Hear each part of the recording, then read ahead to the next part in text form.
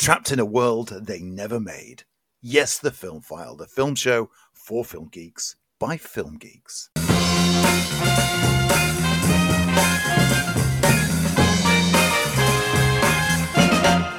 Hello and welcome. This is The Film File. Yes, the film show for film geeks by film geeks, and I'm your lead geek this week. I'm Lee Ford. And I'm your second in command, Andy Meakin. I gotta put you down as kind of, if I'm Captain Crane, then you're Admiral Nelson. But hey, that's just me. Andy, how are you? I'm the Riker to your Picard. Oh, well, thank you. Make it so. I'm the action star who does everything while Picard just sits on his laurels. Yes, points a lot. He did a lot of pointing, did Picard? A lot of pointing and like tugging on his clothes, going, "Make it so." Apparently, that's called the Picard maneuver, where he tugs down his uniform, right, to cover his belly. But anyway, and the Riker maneuver is how Riker steps onto a seat. Which, whenever you rewatch any Next Gen episodes, pay attention to how he steps over chairs when he's sitting down.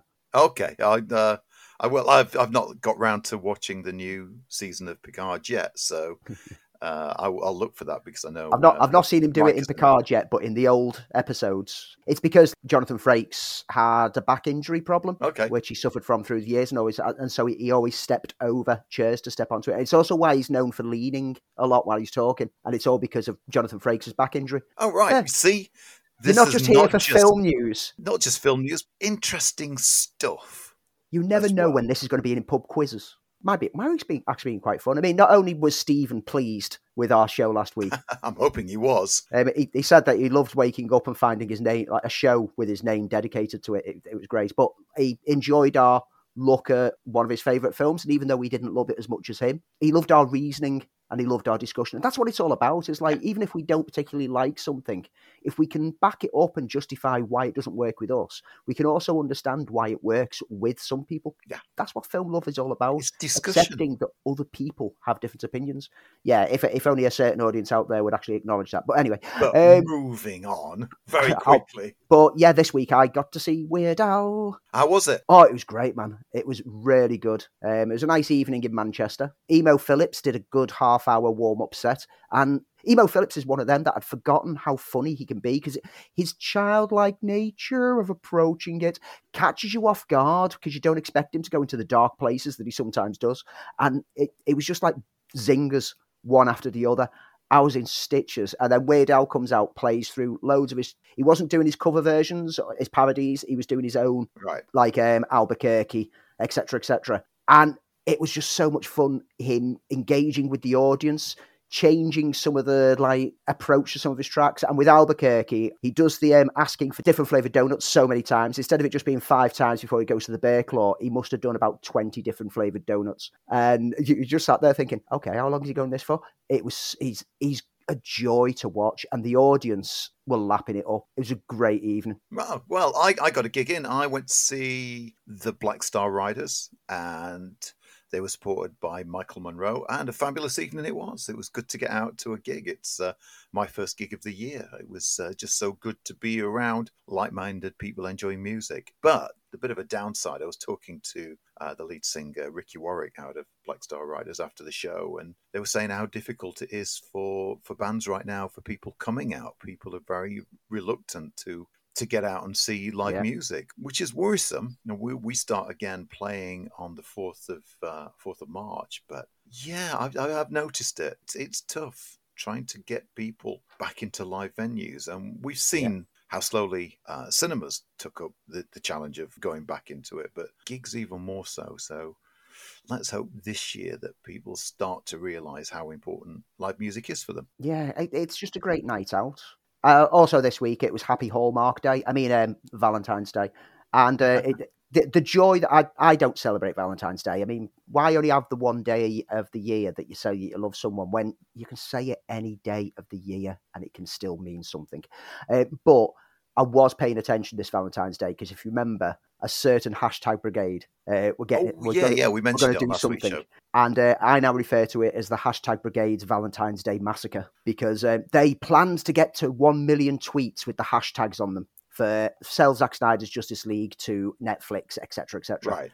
They got 2, Go on, place a guess. Place a guess how many hashtags they got to. 10,000. Oh, they did better than that. Oh, okay. 100,000. 149,000. So they targeted 1 million. They got 149,000. Cue maniacal laughter, because what that makes me realise is that if that was 149,000 people, which it wasn't, it was probably a tenth of that because they were all, well, probably a hundredth of that because they all promised to hashtag it out 100 times each. Multiply that by $20 box office, and that's 2.98 million that film will take if they all buy a ticket. 2.98 million. So let's be generous. Take a third of the budget. The budget would have to be $1 million. A budget for that film to be $1 million. So rather than sell to Netflix, guys, maybe you should try and sell it to Asylum. Yeah, I did see you mention that on Facebook, and I smirked. I smirked in your just general amuses direction. me. Maybe they'll start to realise that they're not a big movement. And it has been interesting noticing some of the people who I used to see joining all that hashtags now are starting to come round to the idea of James Gunn's new wave and say, well, let's see how this goes instead. So the losing numbers, the bleeding, the ones who are actually DC fans are stepping away from it, and you've just got the cult who are shrinking every week. It's great. I mean, I don't take pleasure in other people's misfortune, but come on. We've got to take pleasure in this. So how did we do on our challenge last week? Well, I think everyone was watching the hashtags, like hashtag brigade go to pot, because we didn't get a huge response. Oh, It okay. might just be that we've got a load of cynical people out there who don't do romance, possibly. Could be. But we did get a handful of responses. A quick reminder for the people who didn't pay attention. The question was, it's Valentine's Day. What's the heartwarming or even heartbreaking movie you would pick out to watch with a loved one on Valentine's Day? Steely Steve told us Blade Runner. It's technically a love story. Okay. Okay, can't argue. Steve's the last of the romantics there. Stevie Dan 1969, good old Stevie Dan. Somewhere in Time. Yeah, I can see that. Yeah, very good. And Hanover Street. Oh, yeah, I quite like Hanover Street. I've not seen Hanover Street. I've seen it for years. Anna Kerry, a huge horror fan. So Return of the Living Dead 3.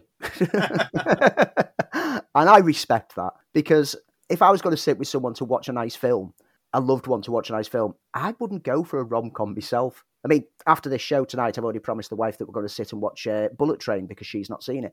Can't wait to watch it with her. I know that you put forward Before Sunrise. I knew you were going to do that. You love your Before series of films. I do very much. I think it's certainly the first one in particular is one of the most romantic films I've ever seen, because it's the ambiguity of love. Yeah. And it's the honesty of getting to know somebody, and how that getting to know somebody is a, well, it's going to sound crass, but a two-way affair. And that's in that film, we've got both characters reaching out and learning a little bit more about each other. And of course, that fantastic ending blew me away when I saw it. Nadine Geneva clearly agrees with you, because she replied to that with good choice. Yeah, it is a good choice. Let's be honest. Like you say, for all the reasons that you say, it is a good choice. And Harvey Morton. Hi, Harvey. Hey, Harvey. He gave us a few to pick from. Some of his favourites are Call Me By Your Name. That has been on my watch list for so long, and I really do need to get around to watching it. A couple of years ago. Lovely man. Man Up, The Fault in Our Stars, and Me Before You. Okay. He doesn't know why as well, but he also has a soft spot for the 2008 film Ghost Town, the Ricky Gervais one. It's not that it's romantic as such, but... It's charming. I really like Ghost Town. It's just appeared on Netflix. That was one that, when it came out, I was so over Ricky Gervais at that point in time. I still liked his stand-up, but I was done with him on screen. But I sat down and watched it, and I was like, oh, this isn't what I was expecting. It's one that shows like how versatile Gervais can actually be when he's not just playing to his normal tropes. So yeah, some great choices there, Harvey. Like I said last week, I mean, I've just said at the start of this that, you know, I'll sit with an action film, usually with someone who I love. But if I was going to watch something that makes me weep and like is all about love, it's I Love You, Man, which we did that joke last week. Yeah, we did. So I'm not going to go back and do it again. Genuinely, I Love You, Man is a rom-com. It might be a bromance comedy, but it's purely a rom-com. It has all the structure of a classic rom-com. You've got the meet cute. You've got them having the fallout. You've got the reconciliation. Everything is there that is in a standard rom-com. It's just done it as it's a friendship between two guys. And I can embrace that, relate to it. And everyone who I've sat and watched it with, male or female, have all enjoyed it for exactly those reasons. That you don't need it to be about ending up sleeping together or getting married. It can be just about that relationship and how it works. And that's a great film to showcase how it does. Plus, Paul Rudd. I mean, we love Paul Rudd. Yeah. And we'll be talking about Paul Rudd much later on the show. We Ruddy will. But before that, let's set a challenge for this week. And there's some sad news regarding Bruce Willis, which we'll talk about when we get to the news, which got me thinking, what's your favourite Bruce Willis movie? I mean, everybody's going to initially go for Die Hard, but is that your favourite Bruce Willis performance? Let us know. I could name a good few where I think he's been absolutely outstanding. And I'm putting aside Die Hard because it's almost like the holy grail of fantastic movies. You can see it afar, and we don't have to mention it. Because I'm going to mention The Last Boy Scout, which I think is my favourite outside of Die Hard. I've never took to that. Yeah. It's one that I really need to revisit because I watched it in the 90s and didn't quite gel with it, but I've never gone back to it. Should we add it onto a deep dive at some point? We should. And I'll always have to say that Bruce Willis for me will always be David Addison. Oh, Moonlighting, man. You've caught me there. I love Moonlighting. When it comes to films, I'd probably go something like 12 Monkeys. Yeah, well, so many. People just when they think of Bruce Willis, they'll think Die Hard. There are so many. Pure enjoyability, The Fifth Element. There you go. I treasure that film. But no, there's a load you can pick from in Sin City. Yeah. Pulp Fiction. Yeah.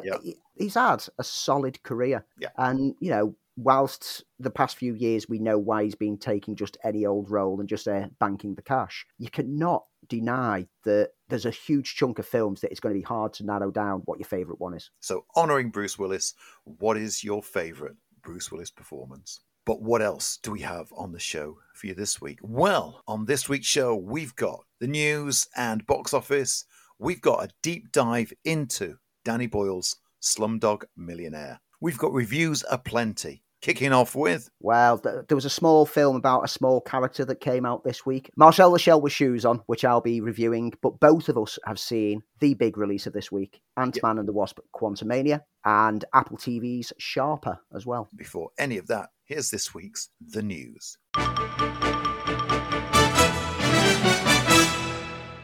So as we said at the top end, Ant-Man and the Wasp Quantumania came out this week, but how is it standing up at the box office? So worldwide, it's been all about Ant-Man. Over in the US, it took the top spot, finishing the weekend on 105.5 million. It's been the strongest opening for the Ant-Man films to date, and it's a very good sign for the year to come for Marvel films. Whether it can maintain it on its second week. We know that Marvel films of the past year have had a sharp drop-off on week 2. We'll find out more next week. Avatar: Way of Water holds into second place with another 6.5 million onto its total. Magic Mike's Last Dance takes 5.5 million to take third place. Puss in Boots: The Last Wish moves up a point to fourth place, taking another 5.3 million. And Knock at the Cabin holds into fifth with 4 million. Here in the UK, Ant-Man, again, in first place, took £8.8 million this weekend. Puss in Boots: The Last Wish, 3.2 million added onto its total to keep second place. Its total to date in the UK is 17.2 million. Magic Mike's Last Dance in third place, adding another 888,000 onto its total. Avatar: Way of Water drops into fourth with 531,000, whilst Epic Tales takes fifth place, taking 332,000. Worldwide, Ant-Man's took 359 million. Whether the positive word of mouth that it's getting from the audience reviews as opposed to the critics' reviews will prevent it having a huge drop-off remains to be seen. Puss in Boots: The Last Wish worldwide is now on 425 million, showing certainly that the Shrek franchise and its spin-offs still have an audience and can still draw in those numbers. And the big news of the week is clearly around Avatar: The Way of Water, which has now knocked Titanic down into fourth place and took the third place in the top lifetime gross box office. It's currently sat on 2.24 billion. It's unlikely to reach the heady heights of Avengers Endgame. It's still got $500 million to go before it'll get there. But to say that the two Avatar films hold 2 of the top 3 spots certainly is a testament to how James Cameron's vision is embraced by audiences worldwide. Right, so that's the box office. What have we got in the news? We had a poster drop this week of the Marvels, didn't we? We did, yeah. Subtle, I thought. I thought it was very subtle. I like the fact that the logos for the characters are part of the lighting behind them. It's simple, and it's my kind of effective poster. I don't like these mishmash copy and paste, like Photoshop ones. where the just composition of images, yada, yada, yada, and too much going on. I love the simplicity of these kind of designs. And it's similar to that simple design of one of the first posters for the first Captain Marvel film, where it was the hangar doors opening and there's just the silhouette of her stood by the hangar doors and the cat. Keep it simple. So what we've got is we've got Brie Larson returning as Carol Danvers, and in this film she's going to team up with Iman Vellani's Kamala Khan and Teyonah Parris as Monica Rambeau on the big screen. And the poster was a bit of a dazzler, I thought, and set the style for the movie. We know very little about it, but what we do know is that it's been pushed back now from our screens in July, and it won't be with us now until November. Yes, it's November the 10th is the new release date for it. Disney's Haunted Mansion is going to jump into the now empty July slot instead. Obviously, that instantly started some speculation and commenting online of how this must mean that Marvel's is a mess and probably needs reshoots.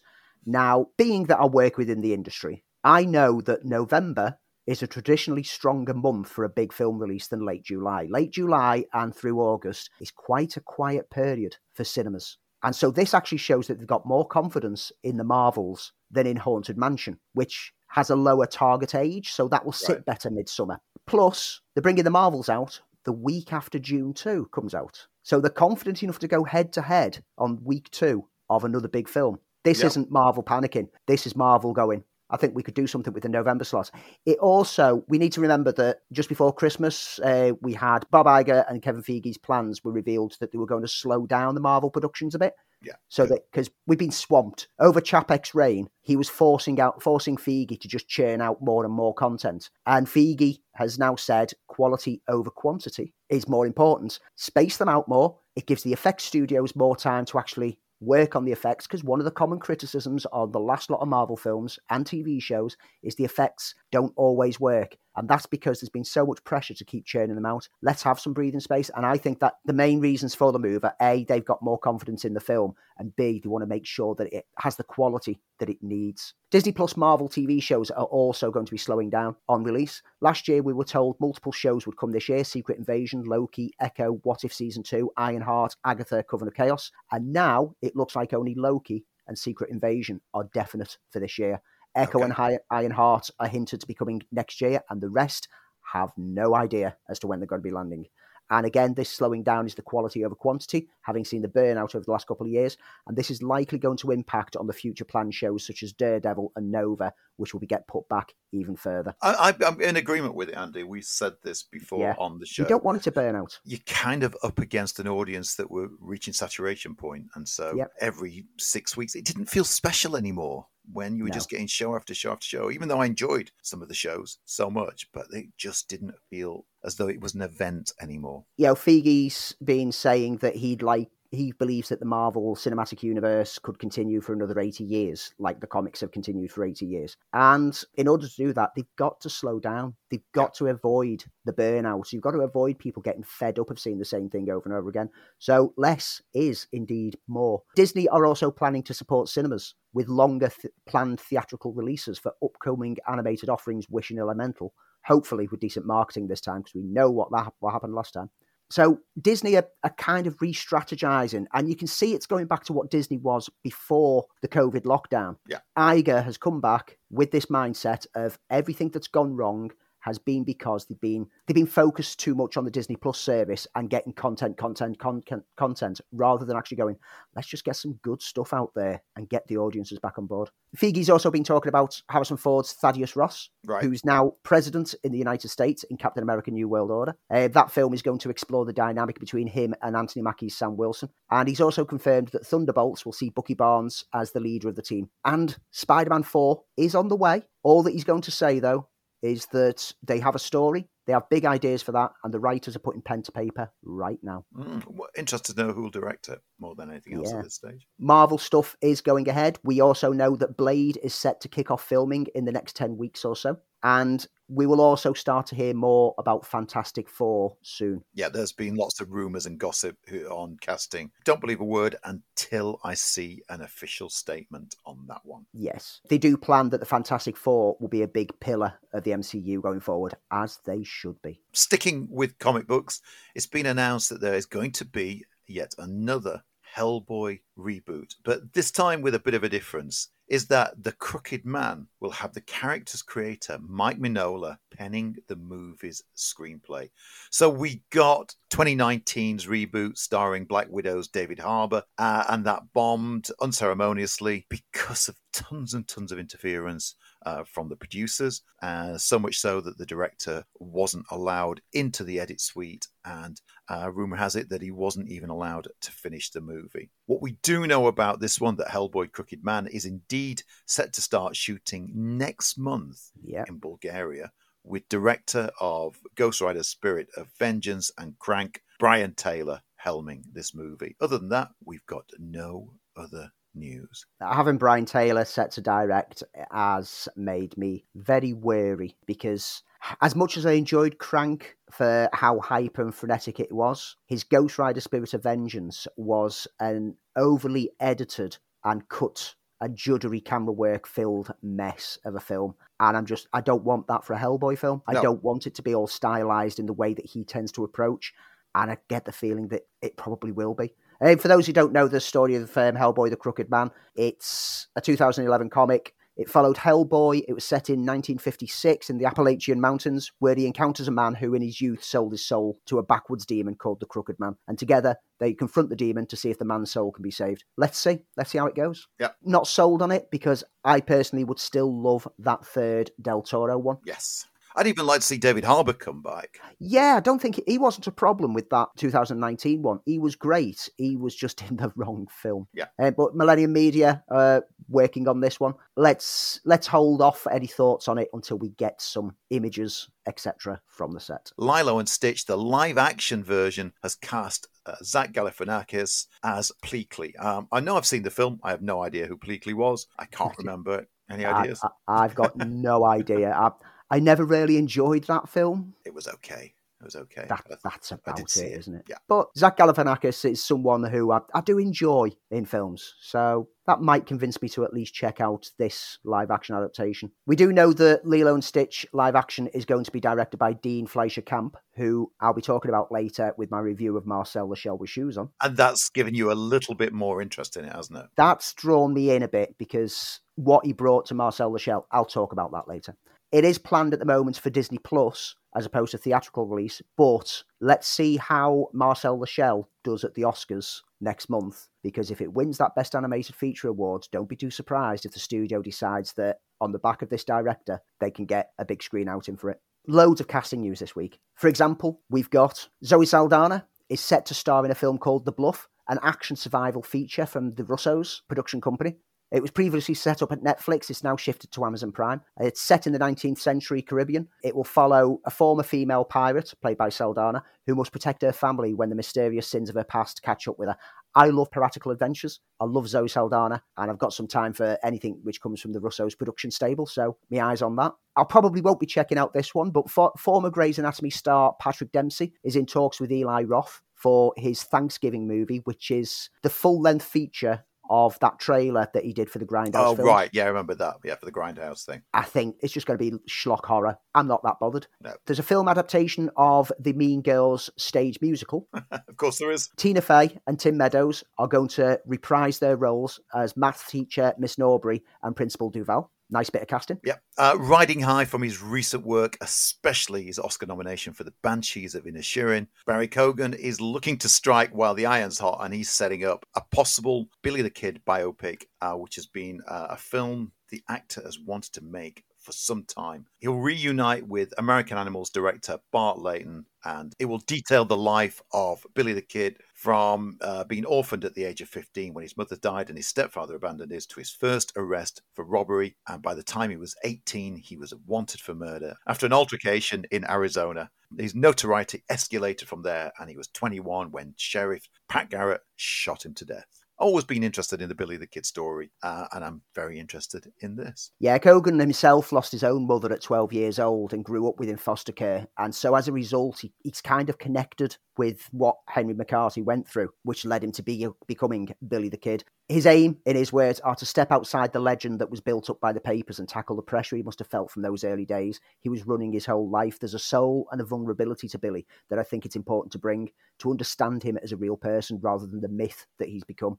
You know how much we love Westerns, and I've always had a fascination with the legend of Billy the Kid. So this is high on my list, and what a great actor. Riz Ahmed and Lily James will star in Hell or High Water and Starduck director David Mackenzie's contemporary thriller, Relay. Filming begins in April in New York and New Jersey. Ahmed plays a fixer whose speciality is brokering major payoffs between corrupt corporations and individuals who threaten to ruin them. He's careful to keep his identity hidden until a potential client seeks his protection in order to stay alive. And a film called Midair will see Golden Globe nominee Alan Eckhart leading the action. Filming begins this July with Magnus Martins, who gave us SAS Red Notice. The story on this one: after flying rogue missions for the CIA, a cargo pilot's flight goes haywire when he's stalked in midair by a terrorist who forces him to overcome a series of deadly obstacles. To outsmart him and keep everyone alive, he must outmaneuver and uncover the truth. We saw landing this week the Little Mermaid teaser. Then news followed that How to Train Your Dragon is being made into a live-action movie, and that's in the works at Universal. I'm not overly sure how I feel about that. Part of me is really excited to see it brought to vivid life,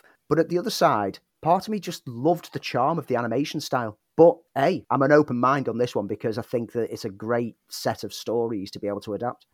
Other trailers that we saw this week. I mean, the Little Mermaid trailer I thought was sweet enough. It looks colourful, it looks bright, it looks vibrant. My daughter saw the trailer and she went, I want to see it. So it's worked. It's got the target audience. But the big trailers this week, The Flash. Yeah, which we loved. I've watched it like 15 times. With The Flash, I think it's a great seller trailer to not just fans. That's a great general audience trailer that just captures everyone's attention. When the Batman theme starts up, I had heckles going up my back and I was like, my heart lifted. Transformers Rise of the Beasts had a new trailer as well. It's got me even more excited.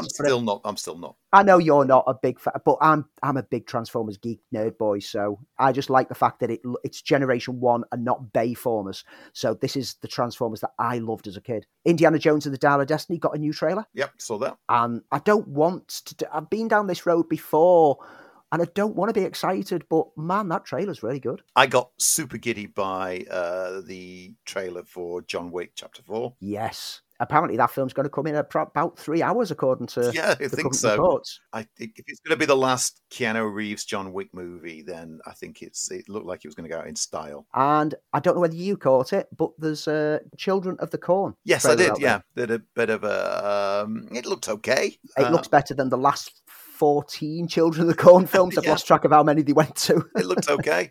I did like the trailer for Boogeyman. I didn't see that one. That got under my skin in the right kind of way. So yeah, good week for trailers. Oh, and the Creed 3 final trailer sets up that epic showdown stroke blowdown between Michael B. Jordan and Jonathan Majors, who's just beefed up to look like a beast. He really just looks like a machine in it. That's only weeks away, that film. It's just about round my birthday. Oh, well, there's your birthday film sorted. Lethal Spiders are coming back in fashion, by the way. There's 2 films about lethal spiders that are on their way this year. We've got Sting, an Australian-made horror thriller coming from Wormwood and Nectronic filmmaker Kayash Roche Turner, which has already wrapped production. Weta Workshop has created the spider effects, and it's about a spider discovered by a rebellious 12-year-old girl obsessed with comic books living in an apartment with her family. Initially bonds with the spider and keeps it as a secret pet she names Sting. But the creature's size and hunger starts to grow, and then neighbours' pets go missing, and then it becomes even more deadly as it discovers a taste for human flesh. Yeah, there you go. I do love a giant monster spider films. I had one in my back room earlier. I had to get out the window with a glass. And Charades and WT Films are teaming on a French horror film called Vermin, which is currently shooting in Paris, with filming set to wrap in 2 weeks, which is set in a underprivileged Parisian suburb that's been thrown into chaos following an invasion of venomous spiders after one escapes from a man battling over his inheritance with his sister. And let's be honest, you can throw the worst spider-related horror film in front of me, and I am just a giddy joy. I just love that B-movie kind of approach of giant insects and monsters. So I'm in for both of these. So later this year, expect me to be either disappointed or raving like a giddy ant. Tim Blake Nelson and Vera Farmiga are set to play the founders of the religious cult Heaven's Gate for a true crime biopic, The Leader. Farmiga will play the cult leader Bonnie Ty Nettles, with Nelson as the group's infamous frontman, Marshall Duke Applewhite, in the film. If you don't know the story of the Heaven's Gate cult, just go online and look it up, because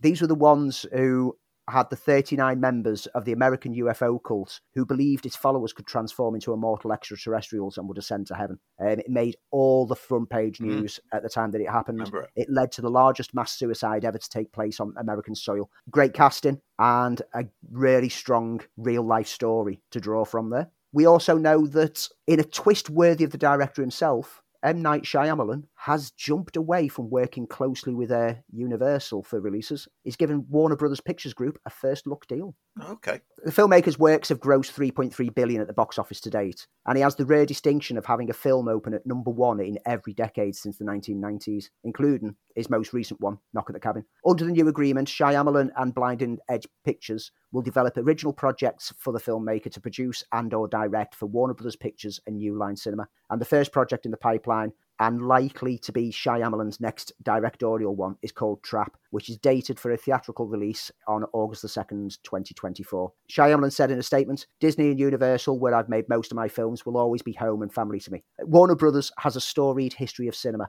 Through its recent experiences, the company has rediscovered its love and appreciation for filmmakers and the impact of the theatrical experience. We will all win when movies succeed in theatres. I believe David Zaslav, Michael DeLuca and Pam Abdi have dedicated themselves to unique filmmakers and to filling theatres all around the world for years to come." I think this is another thing that's reflective of how Zaslav's new approach to Warner's is trying to steer it in a new direction. Yeah. We know that Shyamalan keeps budgets low now and ends up going into profit. So they're obviously not just throwing loads of money at high-end product, they're going for diverse range. So we mentioned this earlier in the show, and that's Bruce Willis. The Willis family has released a statement updating all of us on the health of the actor, who has now been officially diagnosed with frontotemporal dementia. The statement reads, "Since we announced Bruce's diagnosis of aphasia in spring 2022, Bruce's condition has progressed and we now have a more specific diagnosis. FTD, unfortunately, the challenges with communication are just one of the symptoms of the disease that Bruce faces. While this is painful, it's a relief to finally have a clear diagnosis." Bruce Willis is 67 years old and has an amazing body of work. While we know he's a hero on screen, sadly there are no treatments or cures for the disease, which means that Willis's condition will only continue to advance and sadly worsen. However, the family are using his platform as an opportunity to raise awareness of this terrible disease. Sad news, and going into aspects of dementia, like it hits close to home for me, as you can remember from when I discussed the impact that the film The Father had on me. Yeah. And I offer nothing but support for the cause, the raising of awareness, and any donations that people can give to any funding into research to try to find cures for these diseases that we should have been able to tackle by now. Yeah, sad news. But we also had other sad news this week. We did indeed. Iconic 60s and 70s screen siren Raquel Welch passed away after brief illness at the age of 82. Some of us may remember her from watching reruns of films and TV shows. For me, I don't know whether my first experience with Raquel Welch on screen was Fantastic Voyage or Three Musketeers.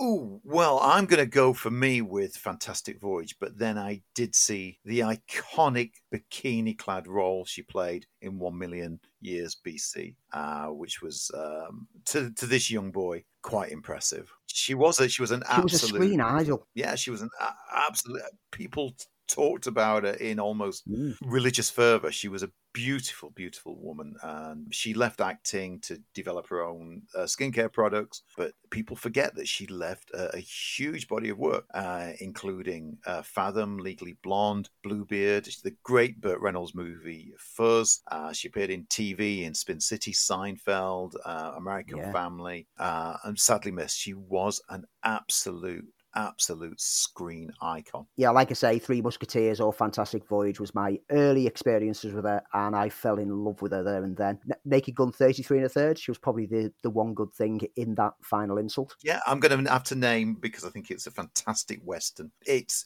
problematic now, but I remember seeing it at the time, and that's Hanny Calder. Yeah. She was amazing in it. And a film that I remember seeing as part of a double bill, and I can't remember what the double bill was, but a film called Kansas City Bomber, in which she was phenomenal. And that was about roller derby. A fantastic movie. Passed away, age 82, leaves behind a stunning body of work. Our sincerest condolences go out to her family, friends, and all fellow fans out there. And we sadly have to mention the passing, and it only happened yesterday, the sad passing of Stella Stevens. You'll remember her as she was just a 60s icon. She just had that look. Best known for The Nutty Professor. She was in The Silencers with Dean Martin. Fantastic in The Ballad of Cable Hogue, but probably best remembered for The Poseidon Adventure. Yeah. She died at the age of 84. I love The Nutty Professor with Jerry Lewis. It's just a phenomenally silly film. Yeah, I think that's the best way to describe it.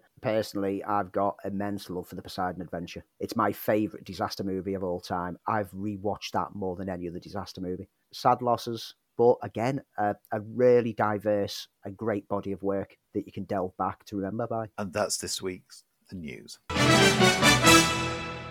Enjoying the show so far. There's still much more to come. But Andy, do you know there's some people who still haven't signed up to the podcast? Fools of a took. What are they doing that for? Well, I'm sure rather than be called that, Andy, they'd much rather join in and become part of the Filmfile family. Yes, you too can join us every week, getting extra bonus episodes and delivered right into your ear holes by simply heading over to your favourite podcast platform, looking for the Filmfile, hitting that subscribe button, and hey, while you're there, leave us a like. But you can reach us because we're all over your socials. We are indeed. Pretty much every social media channel out there. Just search for Filmfile UK.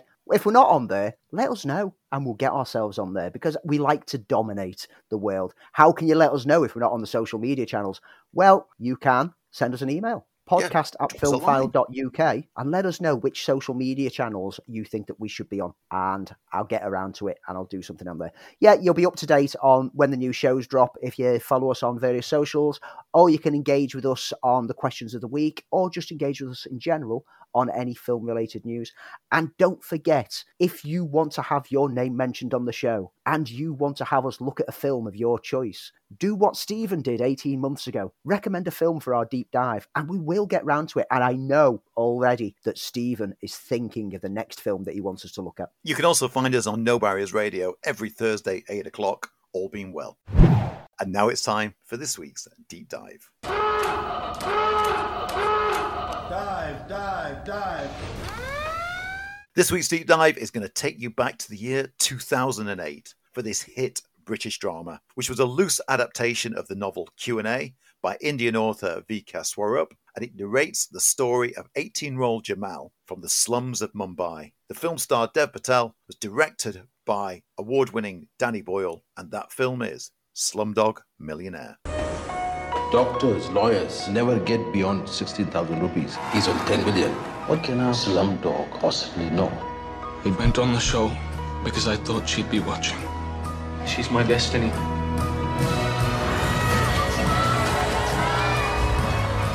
Welcome to Who Wants to Be a Millionaire? Are you ready? Is the right answer.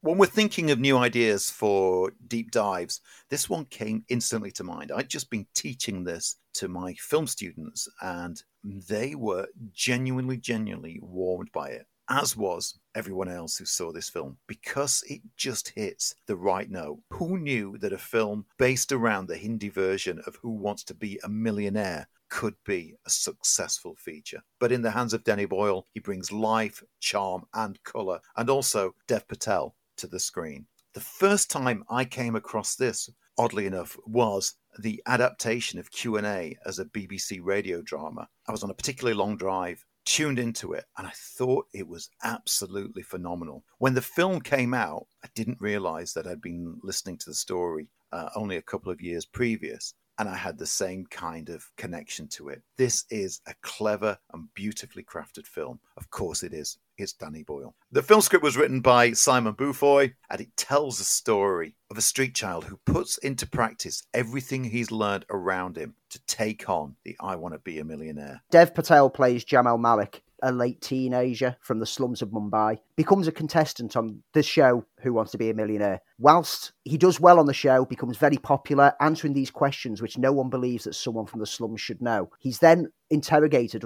under suspicion of cheating, and through it he revisits his past, and each of the questions that he was asked relates to something in his past, which is the reason why he knows the answers. This is a film in which the structure in which it's told is just as important as the story that's telling itself, because it flashes through the different time sequences from his appearance on the show, the interrogation afterwards, and then back to his history to slowly tell you who this character is and how he got where he is and what is he really on the show to do. It's a marvellously woven story. I know that Danny Boyle, when he was first asked whether he wanted to make this film, he was tempted to turn it down because he just thought he doesn't want to make a game show film. But when he found out that the writer was Simon Beaufoy, who wrote Full Monty, which is a film that Boyle adores, he gave the script a read, and that changed his mind completely. He was drawn in with the complex storytelling that was going on, and he straight away knew how he wanted to bring it to the screen and who he wanted to bring it to the screen with. It looks like he made the right choice because this is a film that stands up. The film is shot largely around Mumbai and a lot of the shantytown areas. Boyle decided to translate nearly a third of the film's English dialogue into Hindi to give it that sense of authenticity. He also found his leading man in Dev Patel, who at that point was a relative unknown, but of course has gone on to a much greater career since then because just of the absolute charm he has throughout as the underdog who basically takes on the system. Cast in the role of the quizmaster of the game show as well is one of the legends of the Indian movie industry, Anil Kapoor, and bringing such an established name to it as well gave it some credence and really grounded it for most audiences. It did, however, have a lot of controversy on its release, particularly from the Indian market. It was subject of discussion amongst a lot of people in India, and some critics responded positively, but others objected to issues such as the use of the British English by Jamal, feeling that it shouldn't have had any English in there, or the fact that similar films by Indian filmmakers hadn't received equal recognition, and they saw this as just being another Hollywood thing trying to tell our story. A few notable filmmakers such as Amir Khan and Priyadarshan have been very critical of the film.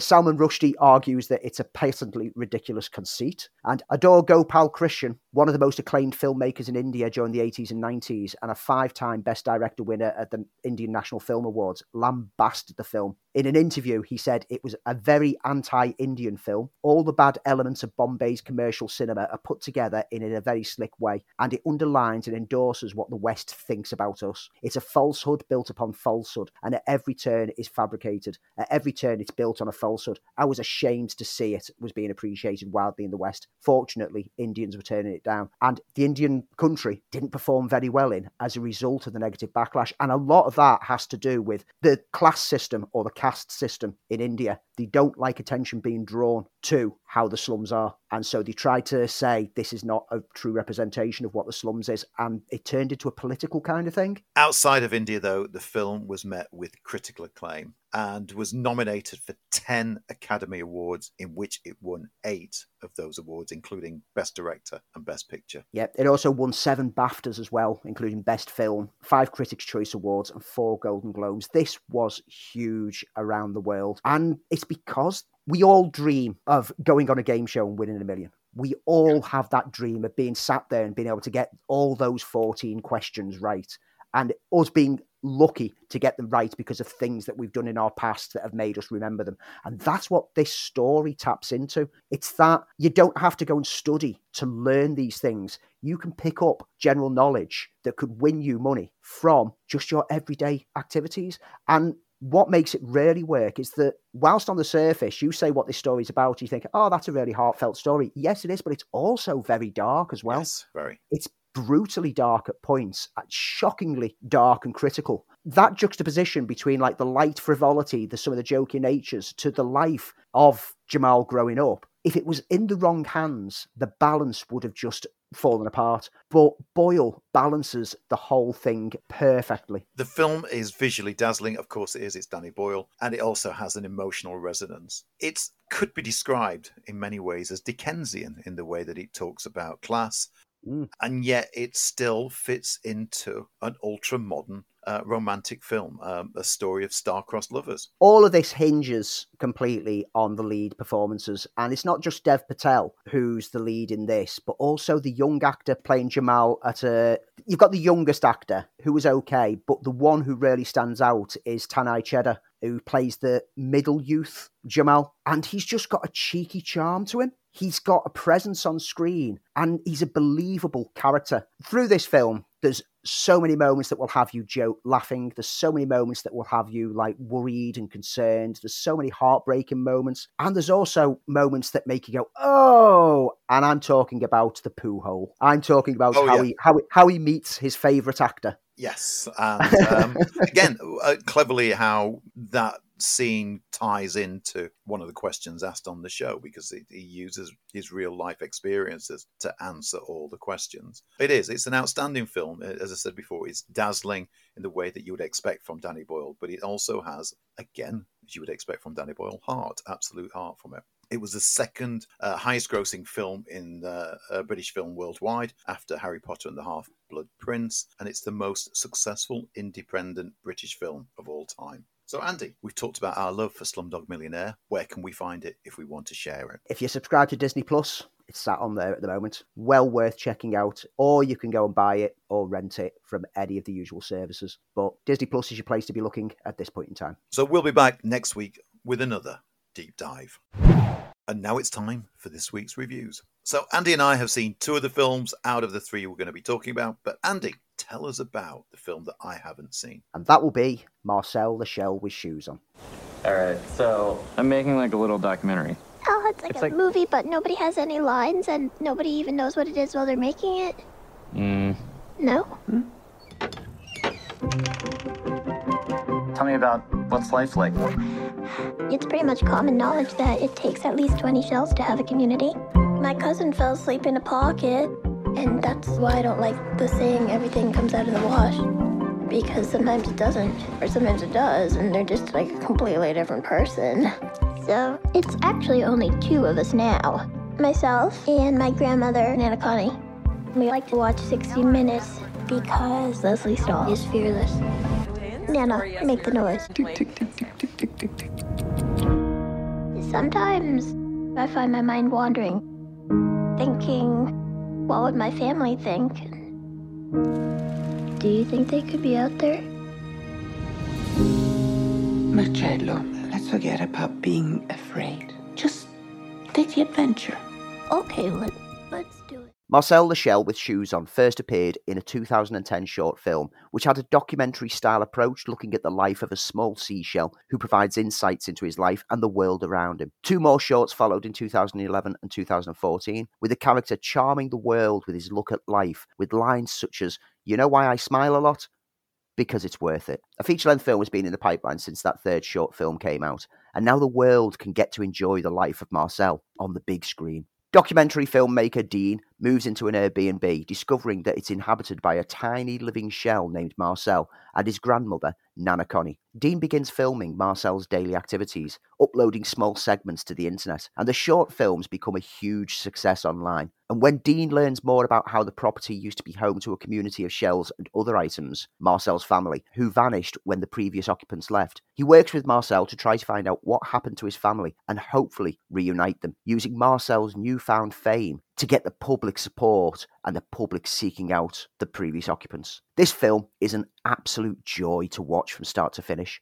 From the early comical insights into the daily life of Marcel and Connie, through to the rise to fame and search for his family, there's a warmth and a genuine heart to the whole tale that doesn't fail to engage and charm. Marcel, with his childlike view of the world and his attempts to understand the life of the big people in return, not only gives insight into his own life, but shines a spotlight on human behaviours. The animation of Marcel is effectively simple and entirely convincing. You stop thinking of him as an inanimate object given stop-motion life and start to actually believe in Marcel as a living thing. The documentary-style approach certainly serves this immersion well, making you feel that you're actually following a real-life plight. Voiced by Jenny Slate, Marcel feels like a living, breathing entity. You'll laugh, you'll cry, and you'll be utterly engaged in the tale on screen as Marcel works his way into even the coldest of hearts. Showing that you can still do new things with stop-motion animation, Marcel the Shell with Shoes On is a film I urge everyone to seek out and view, and I guarantee some of you, like me, will now consider Marcel your spirit animal for life. So the big film we're going to be talking about this week is Ant-Man and the Wasp: Quantumania. But before that, a film dropped on Apple TV, a film called Sharper. You like him a little bit. Of course I like him. He's a billionaire. I always assumed my son would inherit all this. Roll up your sleeves. You never feel sorry for the mark. Is this real? This is real. What did you tell him? You lied to me. We're all human. Just doing the best we can. So, you're a big fan of films with twists. Well, this has got twists aplenty. Story is a New York bookstore owner, Tom, falls in love with a customer, Sandra. It changes his life in more ways than initially expected, as both are revealed to have complex backgrounds. An array of untrustworthy characters basically look to take advantage in whatever ways that they can. The film also stars Sebastian Stan, Julianne Moore, and John Lithgow, and it was directed by Andor director Benjamin Caron. Andy, what did you think to this before I tell you what I thought about this? I had fun with this. It comes from A24 working with Apple, part of the deal that they struck for releasing some of their films through them. It was a film that the cast and the characters caught me up quite fast. The structure of the film really impressed me. I like that we start with Tom's story, and then we move to Sandra's story, and then Max's story. And each time we get the central stories just expanding out before and after to tell the whole thing. This is a film in which that kind of structure is necessary, because otherwise it is quite straightforward. And I've seen enough films with twists and con men that it got to about 3/4 of the way through it and I knew exactly where it was going. But it took 3/4 of the way through it to get to that, rather than it being quite early on that I picked it up on it, because of the way that it's structured. I enjoyed this a lot for the performances. It's not brilliant. It kind of stumbles at a couple of points. But once Tom's story had played out, once it shifted onto Sandra, then I was completely engrossed. That was the point at which it drew me completely in. Yeah, because the first half an hour when we get Tom's story, we don't know until the end of that what kind of a movie it's going to be. Is it going to be a light-hearted romantic drama? And then, as you said, we get the different chapters where each of the main protagonists or even antagonists, in each installment, we discover a new perspective. And as we kind of move further and further in, break down the layers, we find that it's moving to something that, well, I kind of guessed where it was going, but I enjoyed the ride. Yeah, the ride is great. The way it plays out, that you get to a certain point where you just realise that you're not supposed to trust anyone. It's hard to work out who you're rooting for as well. And that's one thing that I enjoyed, because I kind of wanted everyone to get something out of this. Yeah. I didn't know who I should be supporting. And I think the film's cleverly done that deliberately to make us start to empathise with the wrong people at the wrong times, but then go back to them later going, well, actually, I think that you were right. Out of all the recent Apple TV movies, this is the one that I've had more fun with than the rest. It held my attention for the majority of it until basically the last act. After all that great setup, it lacked something, and it wasn't as thrilling or as clever as it needed to be to pay off for the ingenuity of the story. Yeah, it felt like a bit of a cheap cheat at the end. You feel that it could have done something a bit cleverer, but instead it lent back into predictability. Yeah. A shame, because it's the only thing that let it down as far as I'm concerned. But like I say, cast-wise, Sebastian Stan and Julianne Moore in particular are absolutely magnificent. John Lithgow pops up on screen a few times and is always a joy to behold. And Justice Smith and Brianna Middleton, yeah, really good chemistry. So I think we both liked it, but we think it had some shortcomings by the end of it. Yeah, it's one of the better of the con men heist kind of movies that I've seen of recent years. It's one of the better scripted, better structured. It is just that ending that kind of like diminishes it slightly. So moving on to the big film of the week, and it's the first Marvel movie of the year. Yes, Ant-Man and the Wasp: Quantumania has landed in all its size. The Conqueror He will burn the world to find you. On February 17th. If you want to stop what's coming, better hurry, Ant-Man. I don't care who this guy is. This is my fight. I'm coming for you! You think you can beat me? I am Kane! Ant-Man and the Wasp: Quantumania. So we now find Scott Lang, played by the ever-charming Paul Rudd, living his best life. He's a superhero. He's enjoying everything that means. He's in kind of semi-retirement. And his daughter, Cassie, played with much energy by Catherine Newton, sends a signal to the quantum realm. And they find themselves, that is, Michael Douglas, Michelle Pfeiffer, and Evangeline Lilly, transported to a world of infinite probabilities and some very bizarre creature. Their Ant-Man encounters the timeline meddler who we met in Loki, Kang, again played by Jonathan Majors, while Janet Van Dyne, played by Michelle Pfeiffer, faces up to some secrets from her past. This has had a bit of stick, I've noticed, around especially the Twitter sphere and other reviews. And while I don't want to come across as being a shill for Marvel, because while I enjoy most of the things that Marvel do, they have been very spotty recently, and I'm looking especially at you, Thor: Love and Thunder. But personally, I kept waiting for it to let me down because I'd read so much negativity about it. Yeah, I had fun with this. This was Marvel leaning into comic booky aspects to the maximum. This is probably the most comic booky of all the Marvel outputs so far, and I embrace that. The cast is really good. Paul Rudd and Evangeline Lilly, there's a good chemistry built between them. Michael Douglas and Michelle Pfeiffer work well together. Catherine Newton, new entry to the family dynamic here, replacing the previous actress. And boy, she's great. Well, we saw her in Freaky, and she was full of charm then. She was so charming in that. And one of our favourite films of recent years, Map of Tiny Perfect Things, as well. Yeah. Back then, we said that she's someone who can really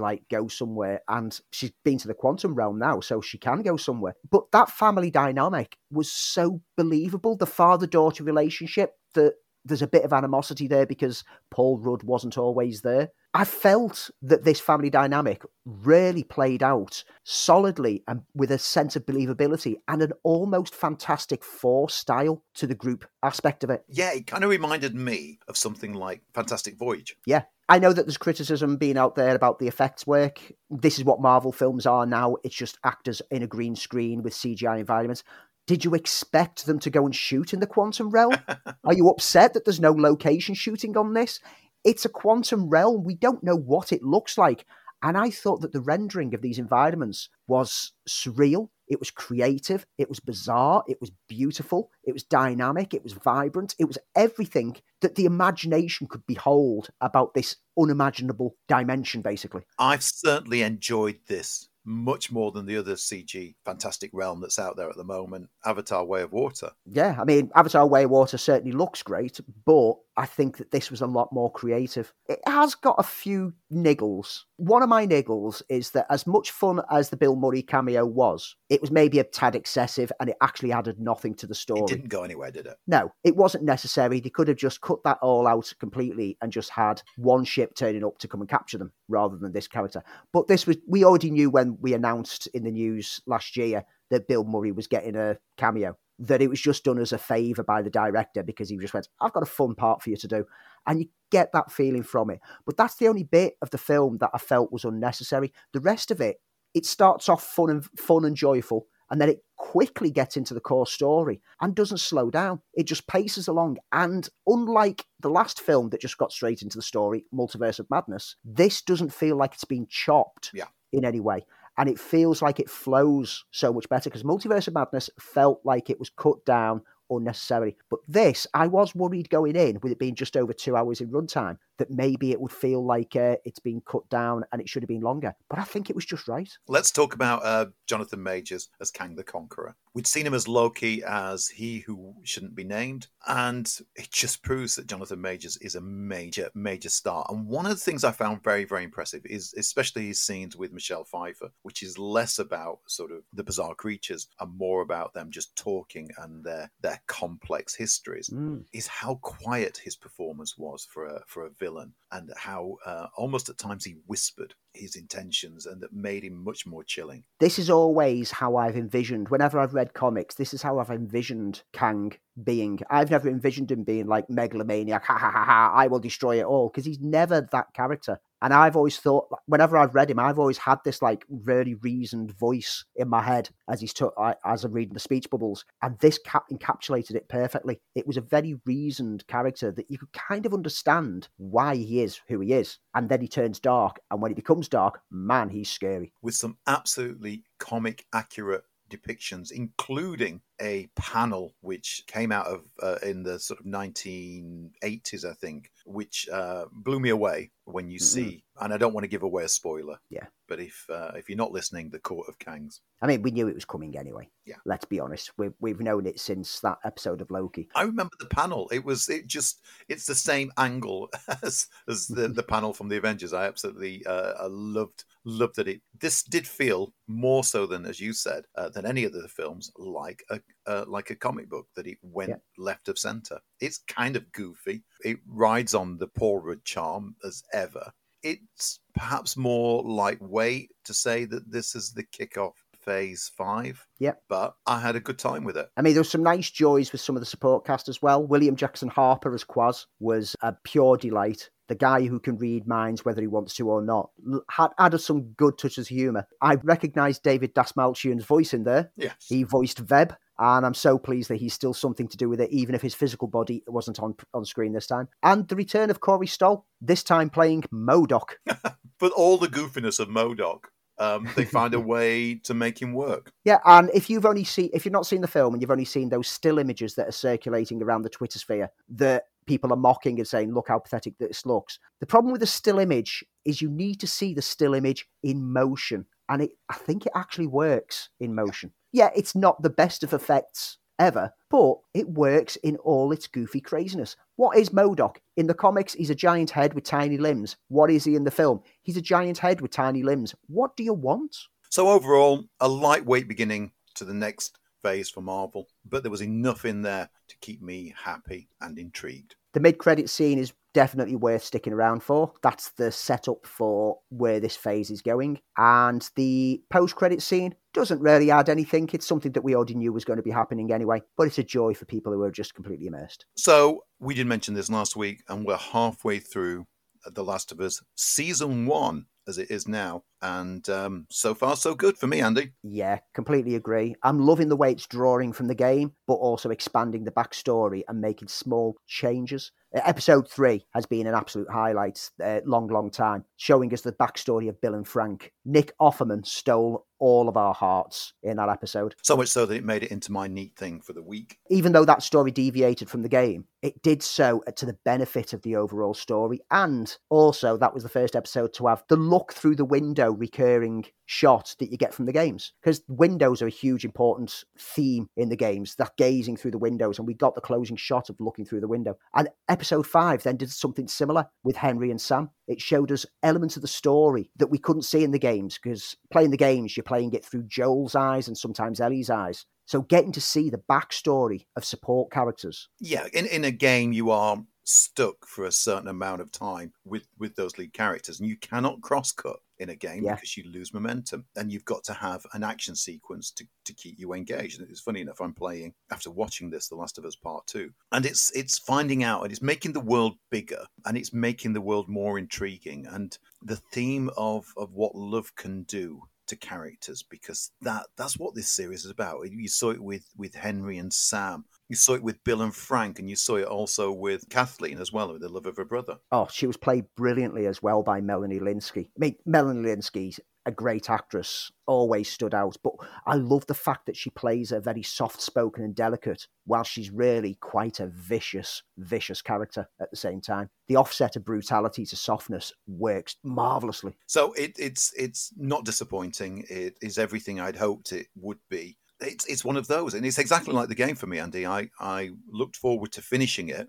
but also knew that I would miss it as soon as I finished playing with it. And I found the game to be incredibly emotional. And as we're now into understanding the relationship between Joel and Ellie, that's what made the game absolutely unique. Well, it's not the creatures, it's not the fight scenes, it's the relationships, and they've done that beautifully, and they've adhered to it perfectly for me. Yeah, we're halfway through the series now, and Joel and Ellie's bond is slowly starting to develop, and it's believable in the way that they're slowly starting to grow a fondness for each other. This is a beautiful element of storytelling, and it shows how video games have great stories that can adapt to another medium without having to change too much, because they've made so many mistakes in the past of adapting things and moving away from the story. I'm looking at you, Max Payne movie. You were terrible. This shows that just adapt it and just enhance it by drawing on a few other themes and aspects. This is a show that I watch with the wife and my daughter each week. And even though I know how it's going to progress because I've played the game, the journey that I'm going on with it and the small changes still make it feel fresh. Yeah, that's the thing, isn't it? It's as tight as an adaptation that you want to be without it being just the cutscenes cut together. Yeah.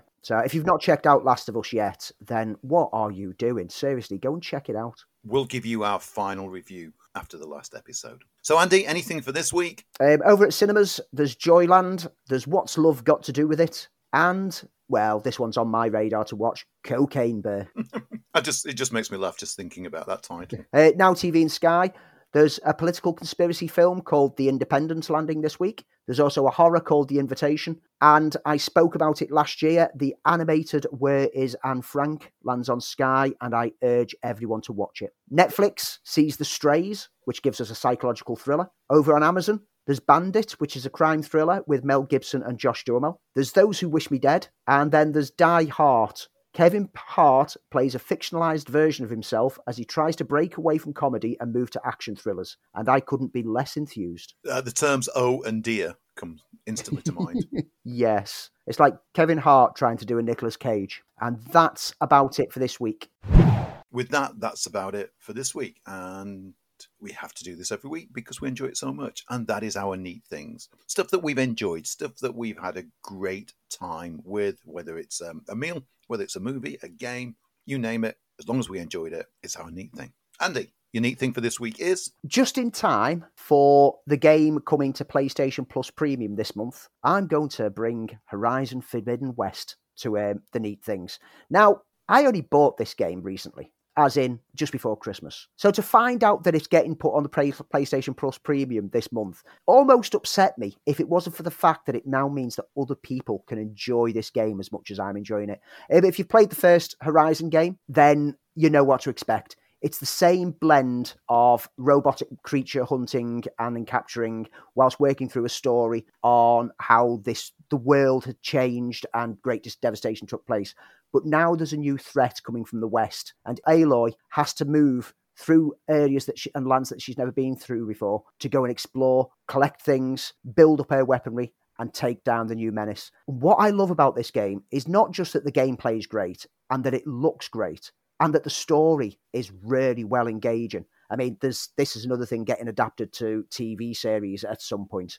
But more than that, this is a game that I can jump on for short or long sessions because it's got a free explore nature kind of it with little pick-up challenges and tasks. So if I've got half an hour to kill before I have to head off to work, I know I can jump on this and bash out a small little side quest before I have to disappear, rather than having to log on and go, I'm going to be in this for about 3 hours. If I've got a full day, I can work through the main story. And I'm hardly into the story so far because I'm exploring, delving into everything. I'm trying to unlock all the hunts. I'm trying to collect all the equipment that I can. And there's even a little mini game in the game where you can go around and challenge people on like a strategy kind of chess game. And I'll happily just sit there and play that. This is fun.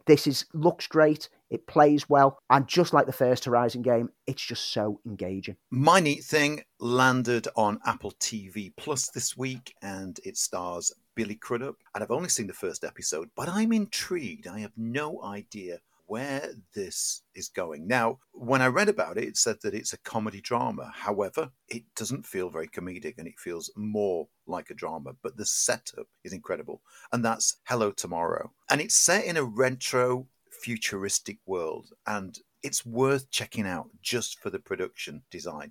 Imagine that the world never changed from the 1950s as we moved into the future, as we moved into jetpacks, as we moved into cars that didn't need wheels, that we had robots that all looked like that fantastic futuristic look that we thought the 1950s were. And what I mean by that is cars with fins and diners that have got robot waiters. It's got to be one of the most unique looking series that I've ever seen. Now, I'm in it up to episode 1, and I will go back to it. But if you want to see that kind of realization that we saw in all pulp magazines of what the world was going to look like, but still set in a retro 50s way, then Hello Tomorrow is worth joining in just because of the design. Billy Crudup is absolutely fantastic. He seems to me to be channeling John Hamm from Mad Men. I have no idea where this show's going, but so far I'm in. And that's it for this week, folks. And we just count the days for when we're with you again. And over this next week, I mean, I've basically got one more week of work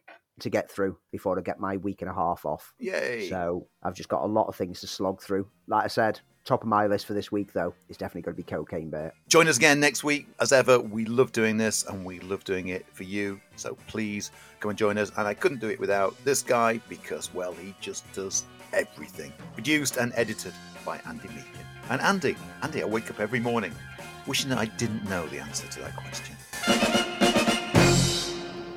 Hello and welcome. Yes, it's the Film Child. It's the Film Child. Film Child. That's like 5 weeks on the run that you've messed up the name of the show on the introduction. It's not like we've done this for 155 episodes. I don't know why that came from. We didn't mention the female reimagining of Starsky and Hutch. I didn't even know about that one, and therefore it should remain dead. I mean, the baffling one with the female reimagining of Starsky and Hutch is, why do that when Cagney and Lacey are sat right there? Yeah. Why not just do a new version of Cagney and Lacey? Yeah. Because that's what that show was. It was a female version of Starsky and Hutch. Yeah, bring that back. And better written. Yeah. Right. And not a comedy. Anyway. And then... Do it now. Will we ever go a week without me doing an Arnie impression? And you'd be wrong not to. Oh man, Marcel's my spirit animal. So what else is out, Andy, over the next week? Nothing. It's funny enough, I'm playing, after watching this, The Last of Us Part 2, which is why I was late to recording today, because I got lost in The Last of Us Part 2.